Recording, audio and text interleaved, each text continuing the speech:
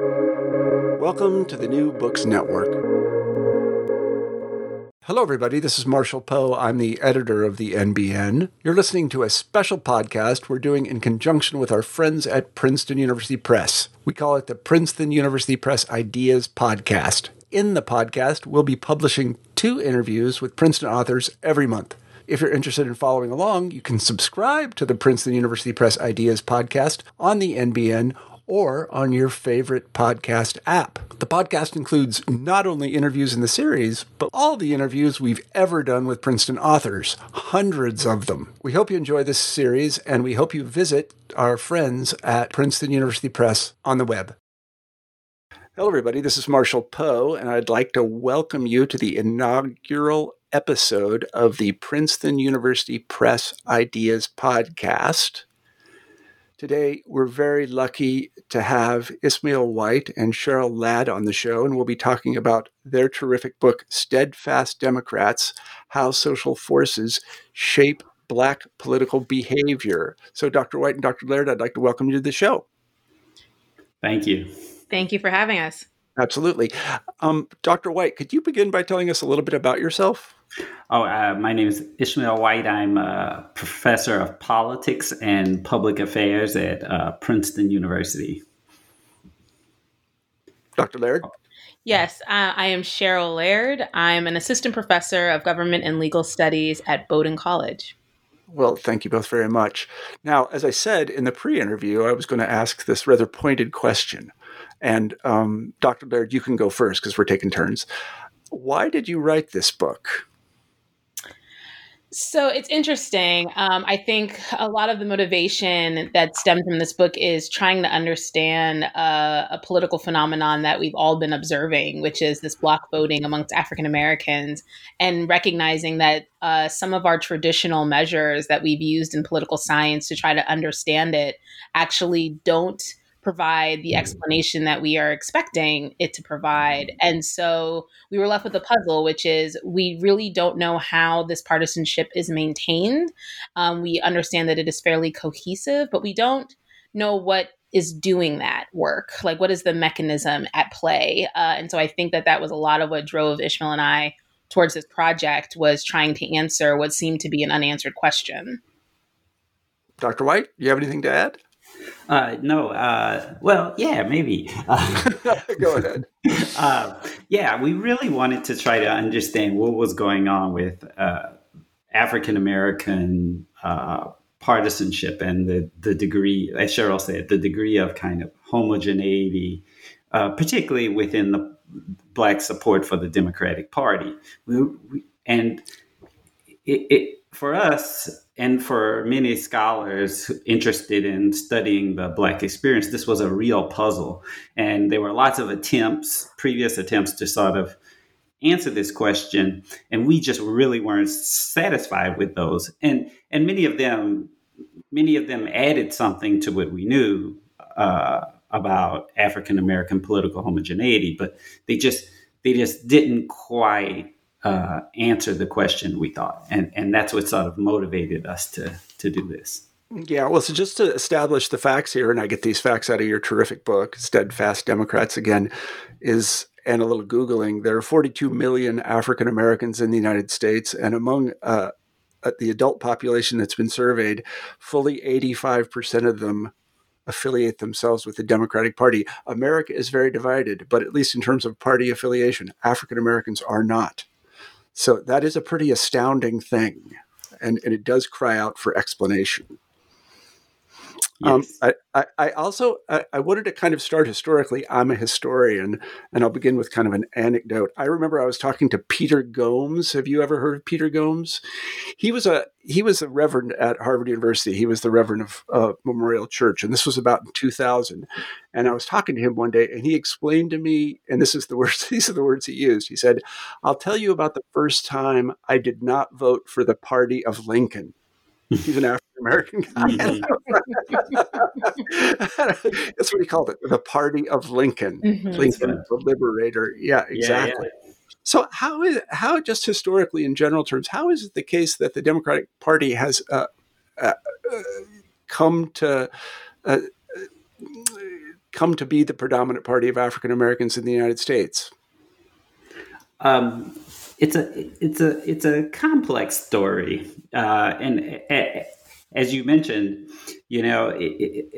when African Americans first got the right to vote, I should say African American men, just following the Civil War, it was almost the inverse of what we see today, right? They are all supported the Republican Party throughout the party, South. the party of Lincoln. A party of Lincoln, exactly, right? The party of Lincoln, and they did for many years after the Civil War until the Southern Democrats took that right away from African Americans in the South, right? And the federal government decided, to not protect those rights, and thus disenfranchised the vast majority of African Americans in this country. So for a while, African Americans were sort of left out of electoral politics, and as we moved into the 20th century, we begin to see African Americans. This is on top of what this sort of Jim Crow restrictions on both voting and the sort of everyday social lives of Black Americans in the South. Many Black Americans left the South and moved to the North, and there began this sort of complicated sort of politics of partisan politics of trying to get African American support between Northern Republicans and Northern Democrats. And many of the Northern Democrats many of the Blacks in the North begin to support Democrats, particularly in local elections. And that sort of began the shift.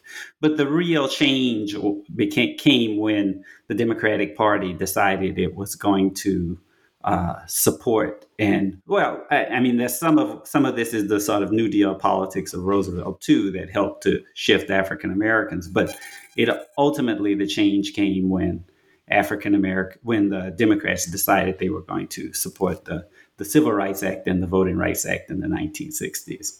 And that sort of solidified African American support for the Democratic Party. And what's important there is that it integrated Black Americans into this kind of electoral politics, and Black Americans began running for office, right, as Democrats.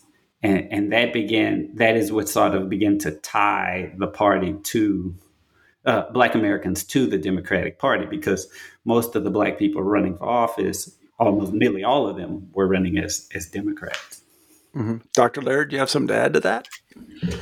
No, I think Ishmael covers a lot of that history, and really thinking about the importance of African Americans responding to the policy positions and the politics of the particular time periods that he laid out, and that in the civil rights movement, that legislation that gets decided on then is really key. And I think we see it as the consolidation moment of when we see that homogeneity of the partisanship really solidify around the Democratic Party. And it is something that is pro-partisan, right? So it is going with the party that is more embracing of the interest, the concerns, and even allowing for a seat at the table for African Americans who have long found themselves denied that access within the political space.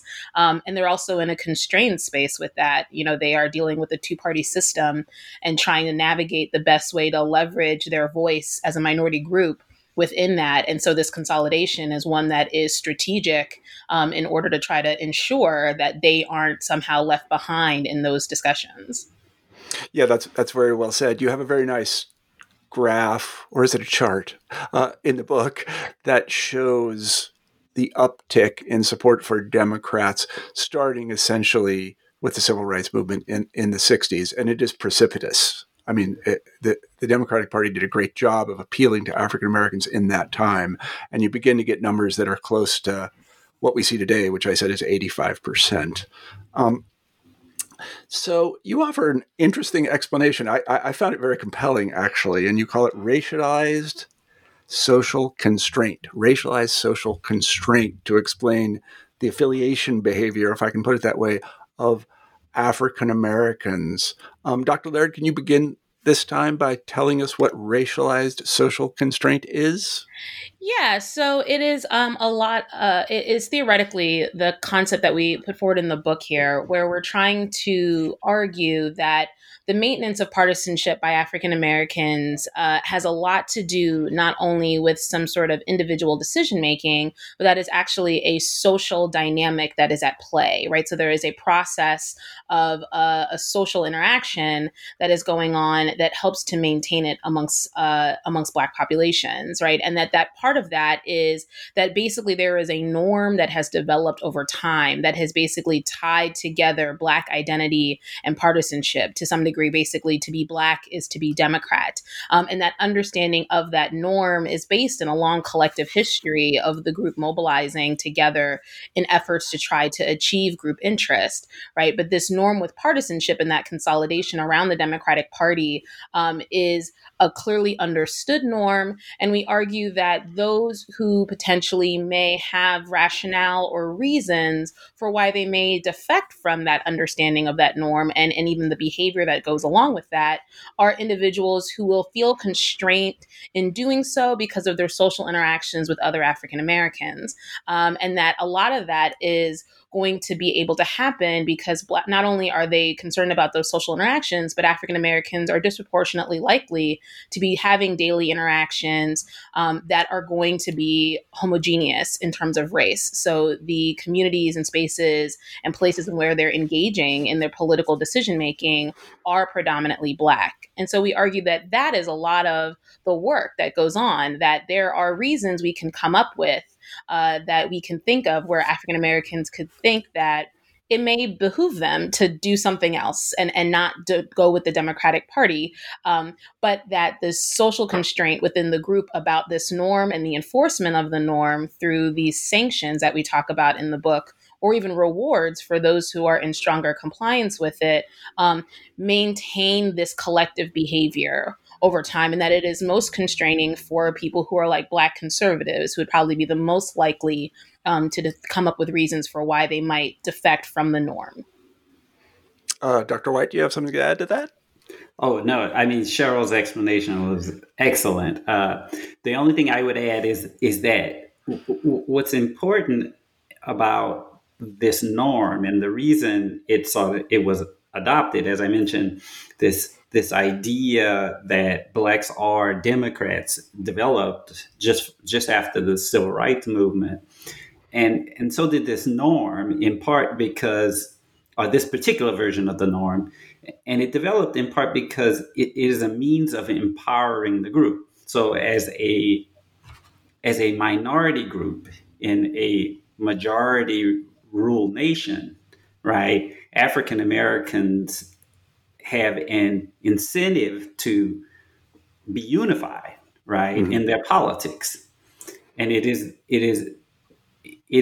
a perpetual challenge to figure out how to maintain this unity, right? Because that unity is what is empowering, right? And this is where the norm sort of developed from. Mm-hmm. And so if I could radically simplify, and I do want to say I'm radically simplifying your explanation, African Americans affiliate with the Democratic Party because other African Americans expect them to, and as Dr. White just said, they know that this helps with group solidarity, which helps all African Americans. Would that be a fair characterization?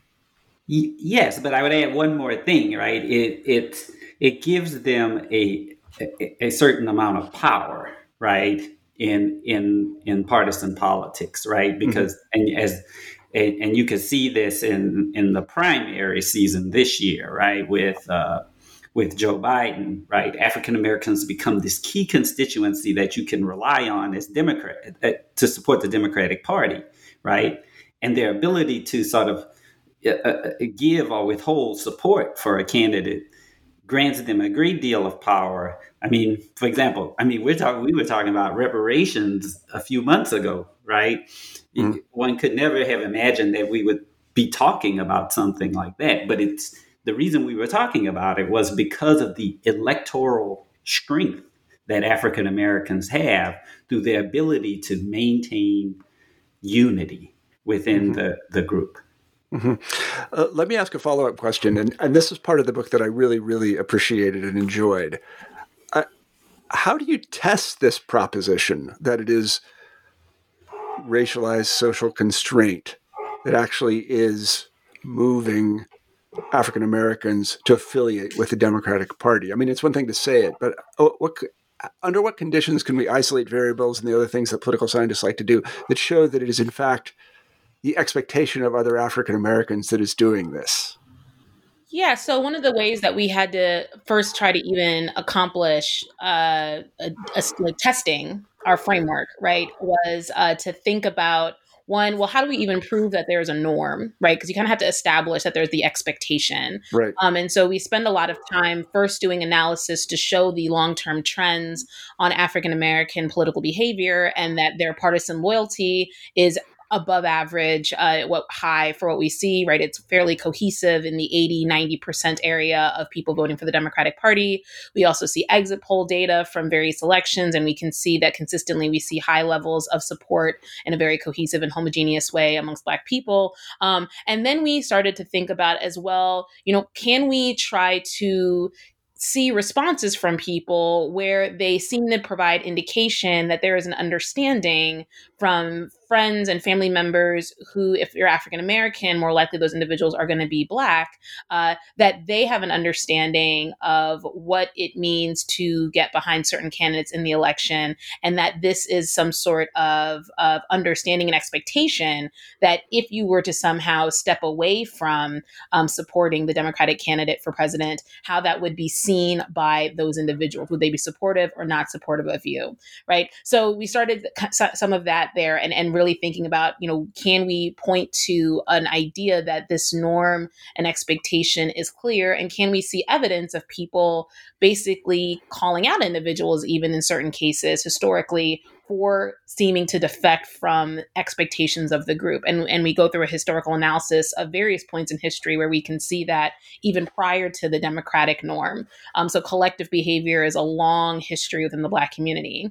Thereafter, we had to get really into the experimentation and the empiricism of it, right? So how can we empirically show that? And one of the ways that was advantageous for this was using something like race of interviewer effects, because in the field, it has long been known that the race of an interviewer does have an effect on responses from individuals when they're participating in surveys, and that this would be an opportunity for us to at least do a conservative test of our theory to see if the presence of a person who is a member of the Black community, right? So an in-group member interviewing a Black individual or somebody who's not Black have an impact on something like reported partisanship, right? Because the idea is that the norm is so entrenched and internalized for African Americans that even being in front of another Black person that you may not even know could be enough to alter your partisanship reporting, right? That this would be, in our mind, an indication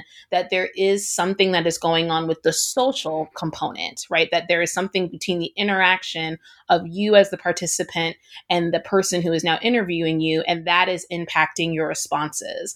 And so that was key, because I think prior to that, outside of the race of the interviewer effect research, right, we often think of political participation and partisanship as an individual-based type of behavior.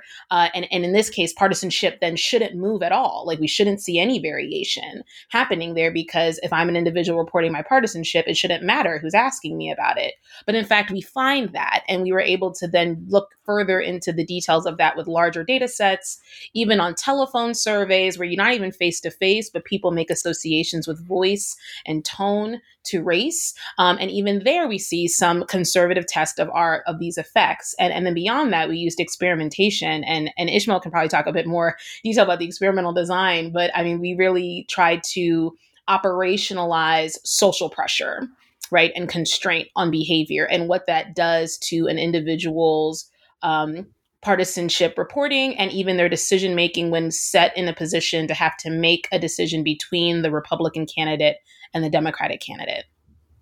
Yeah, Dr. White, could you talk a little bit more about the experimental design and the experiments? Sure. So to sort of test this idea of racialized social constraint, it's difficult to sort of just observe it in the real world and say this is that it's somehow causal of Black Democratic partisanship.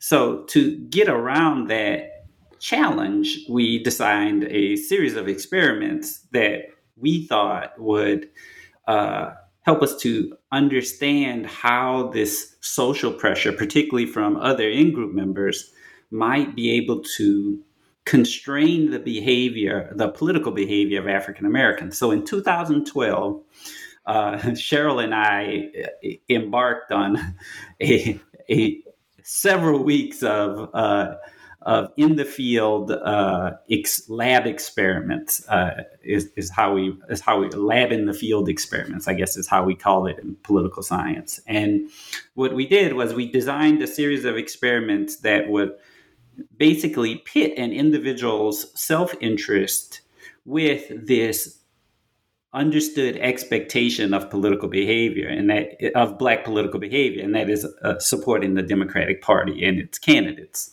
And so we, in the first series of experiments, which we did at a historically Black college, what we did was we decided we would offer, in terms of trying to get at a kind of individual's self-interest, we decided, well, what we want to do is figure out first a baseline of support among Black Americans in terms of trying to identify this sort of norm of political behavior. So what we did was we went to a historically Black college in Baton Rouge, and we interviewed almost 200 African American students there, and the experiment, in terms of its construction, was fairly simple.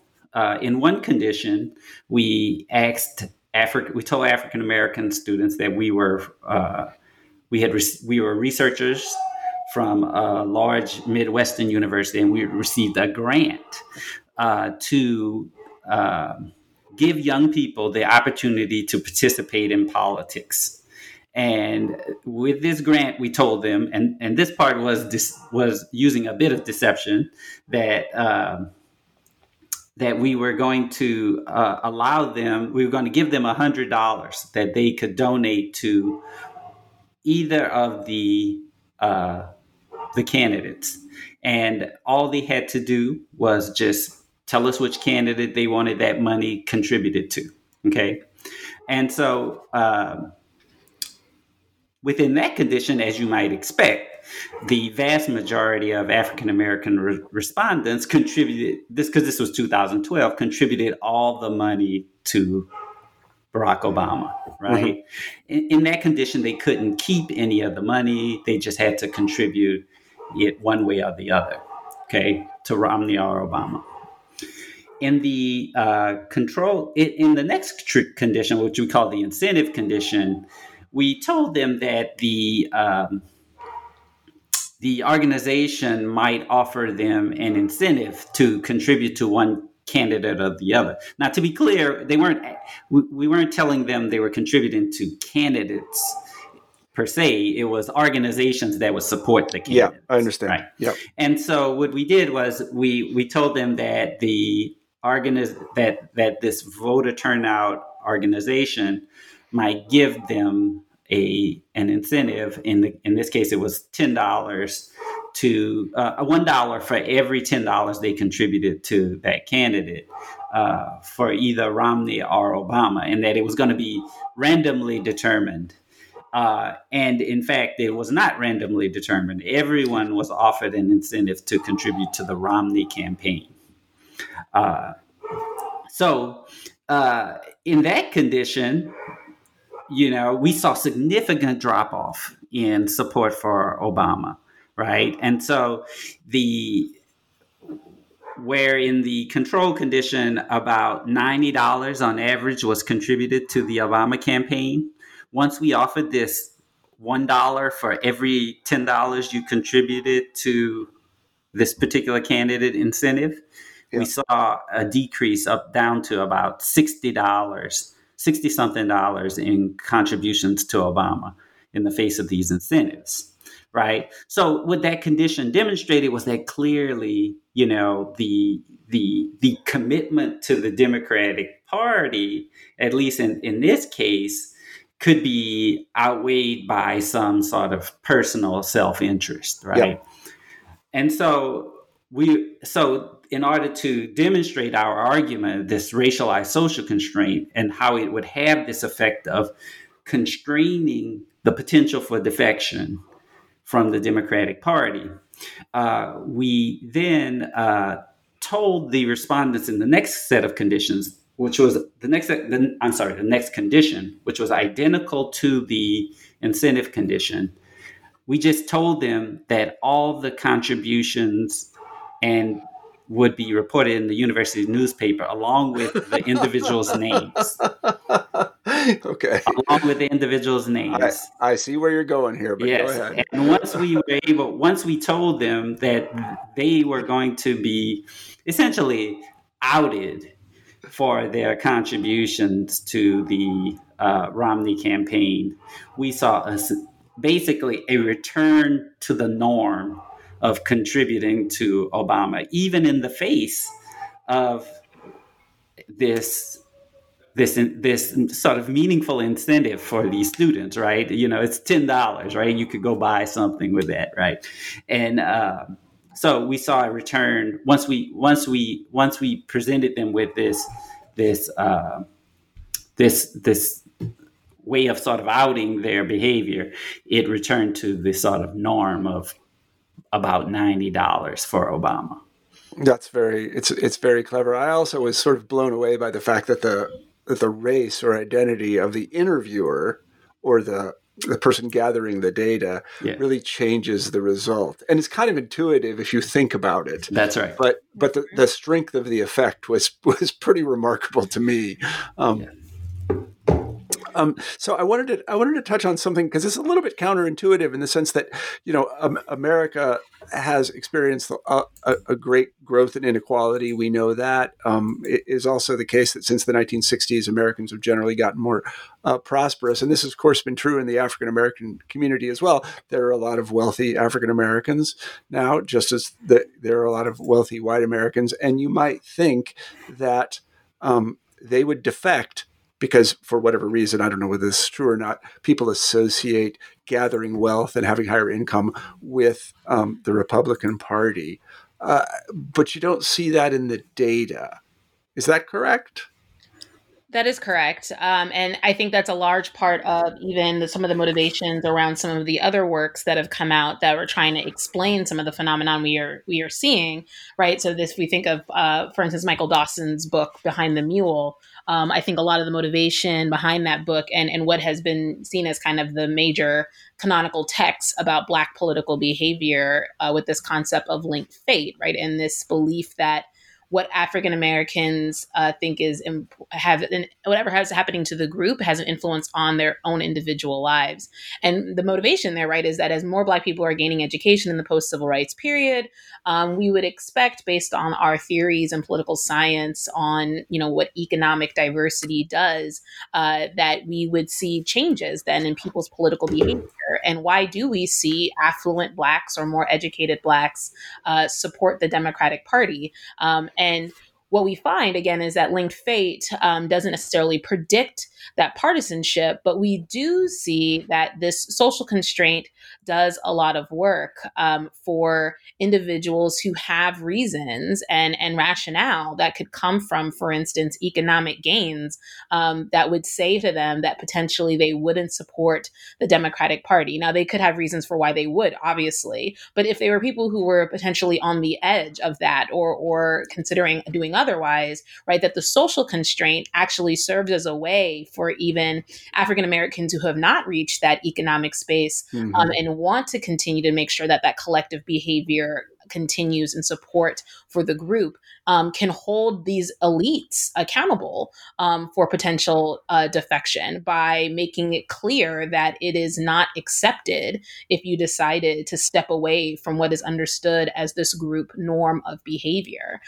So it is an interesting thing because it is quite counterintuitive to a lot of the literature in political science, but I think a lot of that literature is focusing on how people are behaving under a notion of an individualized decision making, where African Americans are much more likely to be socialized and understanding the political world through a viewpoint that is more group centered. Mm-hmm. Dr. White, anything to add there? No, I think Cheryl captured that pretty well. Yeah, I wanted to offer another anecdote because this book does a lot to explain things that I've seen that I didn't understand. So I know someone, is a friend of mine. I've known him for many, many years, and he is the pastor of an AME church. Mm-hmm.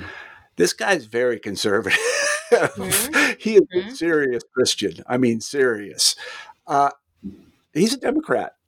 And one of the things you find in the data, if I'm not incorrect, is that you see people espousing positions that are not completely aligned with the Democratic Party, but they still maintain their allegiance to the Democratic Party. So you see this kind of broadening of opinions, really, within the Democratic context. Can you talk a little bit about that? Yeah, I mean, I think originally, this was an observation that was, that political scientists who study African Americans have been grappling with for a while, right? Particularly around the Black church, right? And that there were all these, the Black church had this rather sort of conservative position on lots of issues, yet everyone was Democrat. In fact, people who attended Black churches Black Americans who attended Black churches were actually more likely to be Democrats than those who didn't. Really? Yeah. Wow. And so people were like, well, why is this? Why is this? And so a lot of the researchers were, we were all kind of reaching for explanations. And, the explanations always boil down to something like, well, it's race, of course.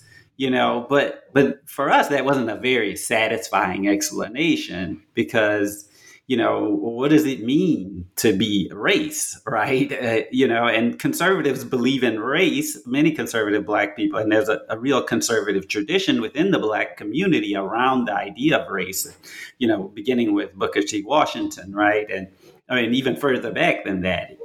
And so we weren't satisfied with, well, of course, it's race that's driving, and the Democrats' position on race that's driving their support for the Democratic Party.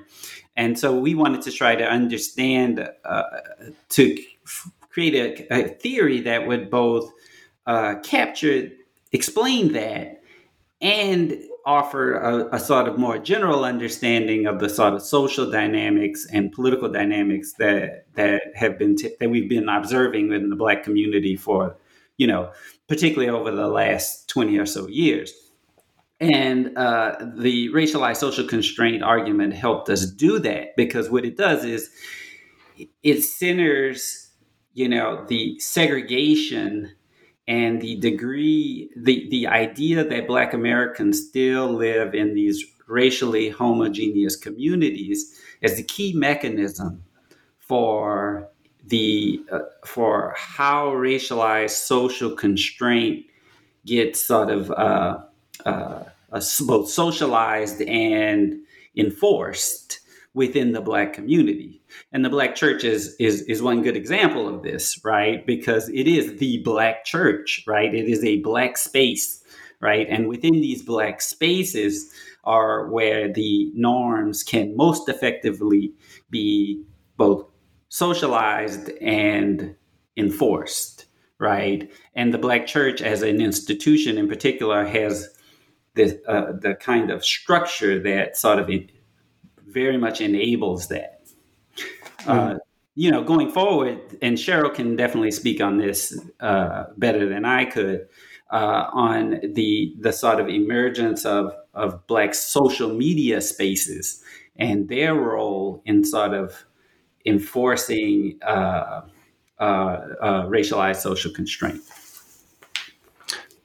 Dr. Laird, would you like to talk a little about that? Yeah, so this is one of my favorite parts of the book is the section that we write on Twitter and Black Twitter, because I think it is an interesting thing to think about, one, innovation and how that interacts with these long-standing practices and the way that communities like African Americans are able to leverage this as other spaces to engage in the same kind of politics that they've been doing before. And so Twitter is a social media platform like many that are out there. And, there's been lots of discussions around this idea of Black Twitter, that there are a lot of Twitter users that are African American, and that there is a space on Twitter where political discussion, talking of pop culture, various things are going on amongst many of the people in that space, and that it is very Black. Like, it is very in line with the expectations of the Black community. It is one in which conversations around who's doing what and is it in line with what is expected from the group is something that happens there. And it's happening in a space not where it's like twitter.com/Black, right? It's happening in the open forum of what Twitter is, but key people and certain individuals have kind of been elevated a bit in that space, and are able to highlight some of these conversations. And so as there has been concern over time, I think, about some of the declines in the brick and mortar spaces where a lot of that socialization and norm enforcement occurs, Black Twitter and other social media has emerged as another space to essentially enforce the norms and even sanction people who are not in compliance. And so one of the things that we talked about in the book was the instance in which Steve Harvey seemed to be putting himself in close proximity, literally going to the Trump Tower. At the time, President-elect Trump had been elected into office after the 2016 election, and how much backlash he received as a consequence of that association. And I think Steve Harvey was struck by it, but people were like, what's going on. What we do collectively as a group politically, and this is unacceptable. And I think Steve Harvey being jarred by that as much as he was is because, in terms of what we know of Steve Harvey as, like, I think the mainstream public sees Steve Harvey as the host of Family Feud.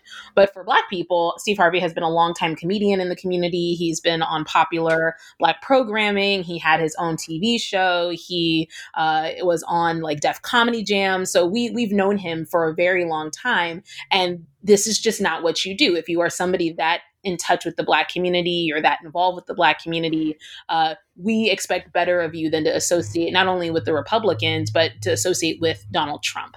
And he ended up getting a lot of flack. He ended up having to apologize for it. And at risk for him was not only a social, reputational concern there, but also one financially, right? Because a lot of his money and financial gains comes from Black communities who see him in a positive light, and he can't put that at risk. Another person would be, for instance, like Kanye West is another person who ended up hearing a lot of responses from people on social media, especially on Black Twitter, with regard to his association with the Trump campaign and an open and very direct backlash to what he was saying, to the point that he kind of had to come back as well and kind of backtrack on some of the statements that he was saying, like slavery is a choice, and being supportive of where Trump is positioned on particular policies, and that he's a free-thinking Black individual, and had to walk it back. So it really does seem that there are these new avenues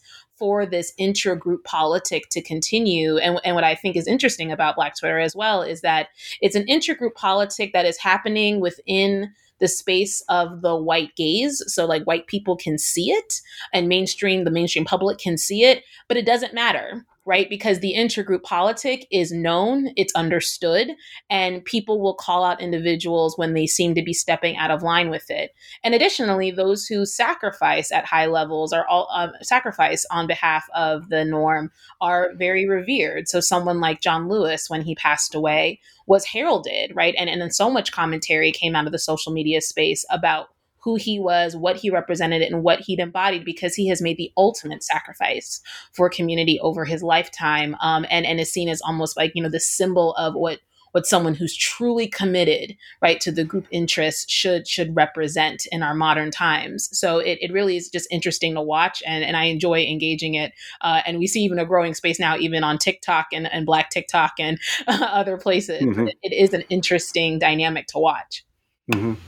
Dr. White, do you have anything to add to that? No, that was excellent. So would it be appropriate to call this a kind of public shaming of people that go against the expectation? Yeah.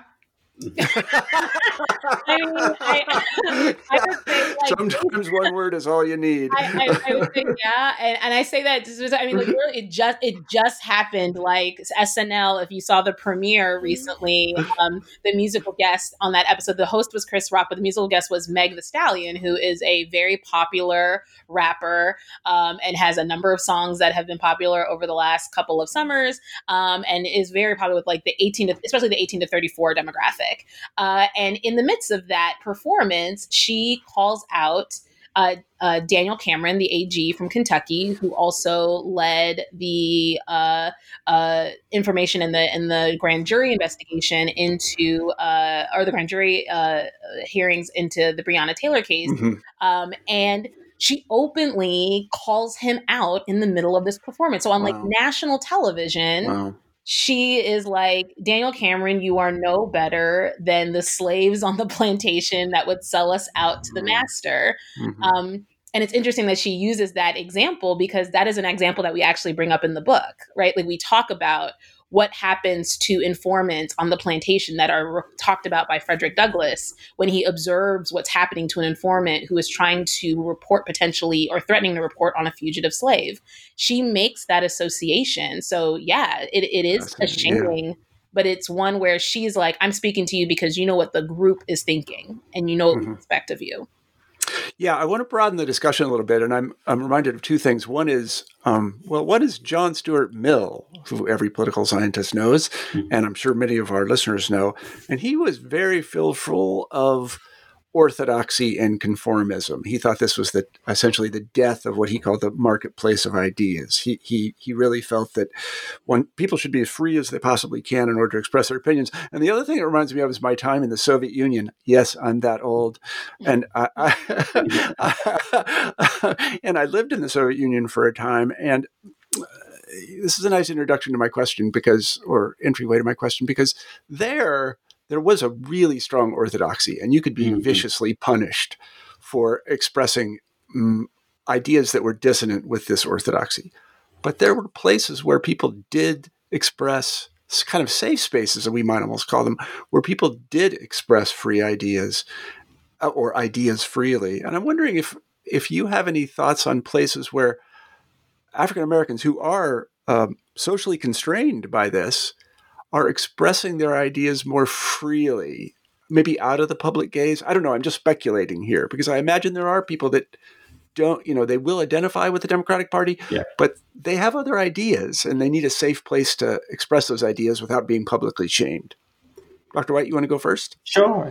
I mean, as we mentioned, obviously the Black church is a rather conservative institution. And so there is some openness there, certainly, to the expression of conservative beliefs. And I think it is just that the constraints are the expression of conservative beliefs within this sort of particular partisan framework, right? And I'm not sure. I mean, in some ways, one could think of this as in some ways you could think of, okay, this shaming in the sense of the repression of minority viewpoints, right? And that's not necessarily a good thing, right? But at the same time, you could think of the kind of the norm itself, the idea of Black support for the Democratic Party, is a very much democratically determined norm, right? And you can see this through polls and voting, right? Now, granted, we show some evidence that shows that those things can be somewhat skewed by the particular context in which they're discussed, right? But there is this sort of generalized idea of this is what's in the group interest. Now, there are Black Americans who disagree with this, but in some sense, there are plenty outlets for them outside of the Black community. Now, they are in a kind of constrained position, right? Because if they don't have social networks outside of the Black community, they are very much constrained, right? Mm-hmm. But if they have those connections outside of the Black community, which is what we show in the book, right? That integration sort of enables this embracing of these, the turning of conservatism into Republican Party support, right? Mm-hmm. We show this in the book that the kind of access to white social networks makes African Americans somewhat freer to embrace the Republican Party.